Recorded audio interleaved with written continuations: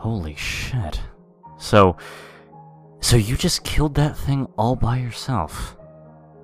I gotta say, I'm impressed. Bring the bodies of the men and that thing down to base camp right now, Colonel replied. Yes, sir. No problem. Then the lieutenant asked me to come over, and I did just that.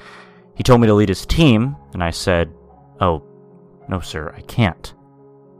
I said that's an order, Private. I couldn't say no. I just became the leader of the team now. Alright, guys, as you just heard right now from the lieutenant, I'm in charge, so you guys will follow my orders. Got it? They all replied, yes, sir. Alright, you, Private Jones, help me carry the lieutenant and the bodies back to base camp. Out of here. We all went back downstairs. I opened the door, and we got out of that room. And thank God we got out, I mumbled. We all started to walk down the stairs to go get the medic, and we get there, and we called out the medic, and he carried him over inside the room. We put on the couch, and the medic treated his wounds. I told 2 of my men to stay there and guard this room, and that I would go see how the guys were doing. Yes, sir, they said to me. The other men all carried the 3 bodies over to the next room to see Colonel Ortega. Hey, Colonel, are the 2 bodies of your men and the creature? They're here. The investigators then took the body of the creature and were examining it. Poor guys. They didn't have to go. Not like this, one of the soldiers said. We then heard one of the agents come down running in fear, like he was running away from someone. Agent Lee! Agent Lee, he said. Whoa, calm down, Agent Mike, calm down. Sir, I saw something, and it was fucking horrifying, Agent Mike said. Now, Mike, calm down and tell me what just happened. Mike started to explain that he saw something small and vicious, that it had blood on its mouth. I asked him what this thing looked like. Well, this thing was about... I don't know, it was so small. It had brown hair, a purple shirt, right, but it had sharp teeth. His eyes were wide, and he was opening a door that led to a recording room. I was being very quiet. I couldn't move because I was scared. And then that's when it happened. I tripped on something and fell on the floor, and it looked at me with the same fucking smile, and it charged at me. I fired a couple of shots from my pistol, and then I ran for my life. Thank God it didn't get me. God, please get me out of this godforsaken place, please. He was crying, telling this story, and I could see it in his eyes that he didn't want to be in this building for another minute. Okay, why don't you go outside and get a cup of water? Just relax. Maybe you're hallucinating, he said. Yeah, I just hope I'm not hallucinating, sir, he said. Colonel Ortega, if you don't mind, I put Private Carter to be in charge of my group, the lieutenant said. I don't really know about that, Lieutenant Colonel said. Look, that kid knows a lot about this place, and he could be good use to us around this building. He said this while moaning in pain from his injury. Okay, he'll lead your team then. Not like we have any other options. Private Carter, come here for a second, the colonel said. Yes, sir, I said. Listen, I'm trusting you to protect these men from whatever the hell lurks in this building. So you're responsible for your team. Okay? And one more thing. Nice job on killing that thing that attacked Lee's guard. And by the way, I guess I can say that you really do have your father's blood in you. What do you mean by that, sir? I asked. I've known your father for many years. Really well. I was shocked. Could you tell me more about my father? I asked. Well, I'll tell you how I knew him. Your father and I served both in the Army Special Forces. We were both Green Berets at the time. And when we were in combat, God, I was so amazed on how brave he was. It was like he was born to do this. Fight the enemy and save and protect innocent lives from danger. He saved my ass a couple times. That's probably why you're so damn brave, because you got it from him. I was overwhelmed when he told me about my father. So that's why he knew who my father was, because they both served in the Special Forces together. It all started to make sense. Then the colonel told me that he was counting on me to protect these men. I stated that I'd do whatever I could to protect these men from whatever lurked in this building, and that we were going to save the kids. I know we could. I swear to you that we will kill those sons of bitches who took those kids, or harm any of us. I replied with rage. After having a conversation, we then heard the sound of an M60 machine gun firing outside Agent Lee. The colonel rushed over to the radio. What the hell is going on out there? Sir, we're being shot at from the rooftop of this building. Give me that, Sergeant Lloyd. This is Colonel Ortega. Tell me what's happening out there. Who is attacking you exactly? There are 13 guys. 13 guys in orange shirts, heavily armed with nail guns, using bows and arrows at the three of us, and our men are down and they need help right away. Send backup now. Right away, Carter. You and your men go outside and take care of those bastards. Okay? Yes, sir. Right away. Hey, medic, we need you. Let's go. Just then, Agent Lee piped up.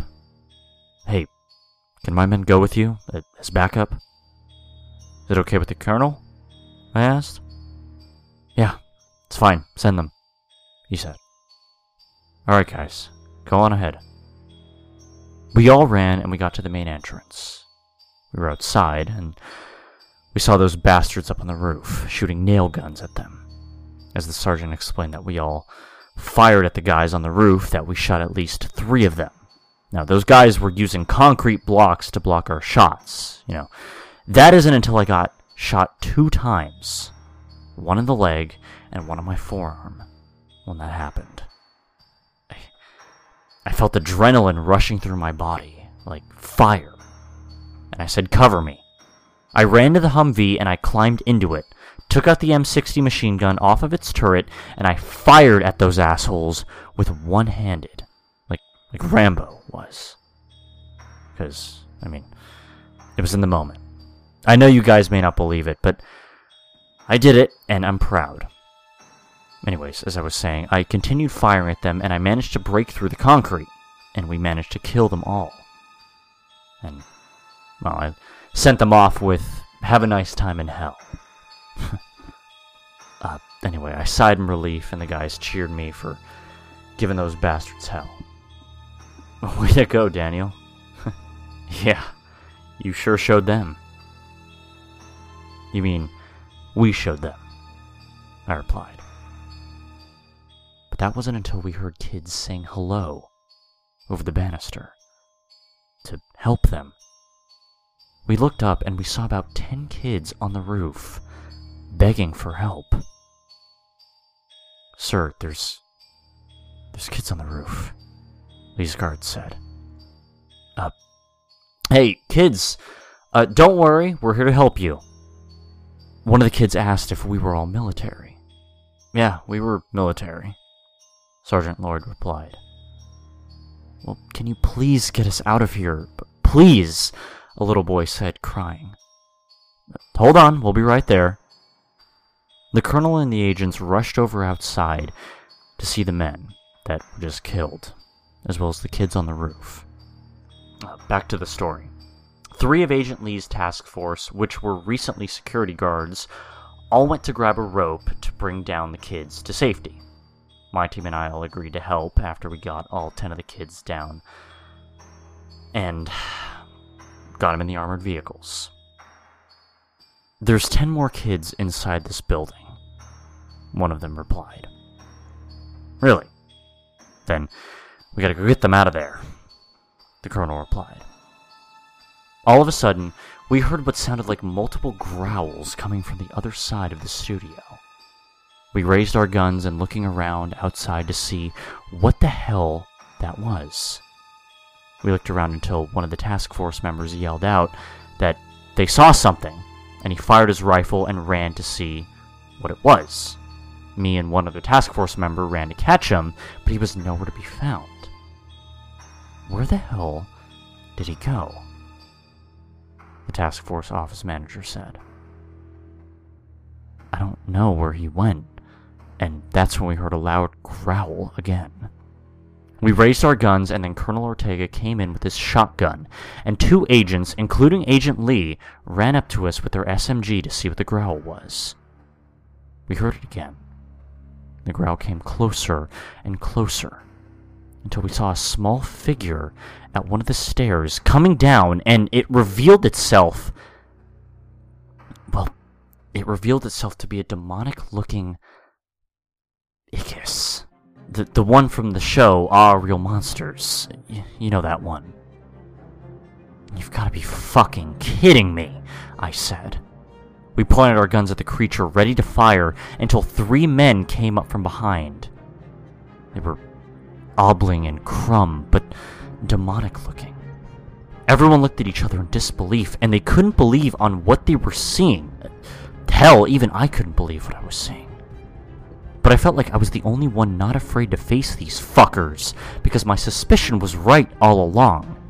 Even before I joined the National Guard, and look, I know all of you aren't going to believe my story, but trust me, what I'm telling you is all true. Then one of them came out with 3 kids tied up to the wall.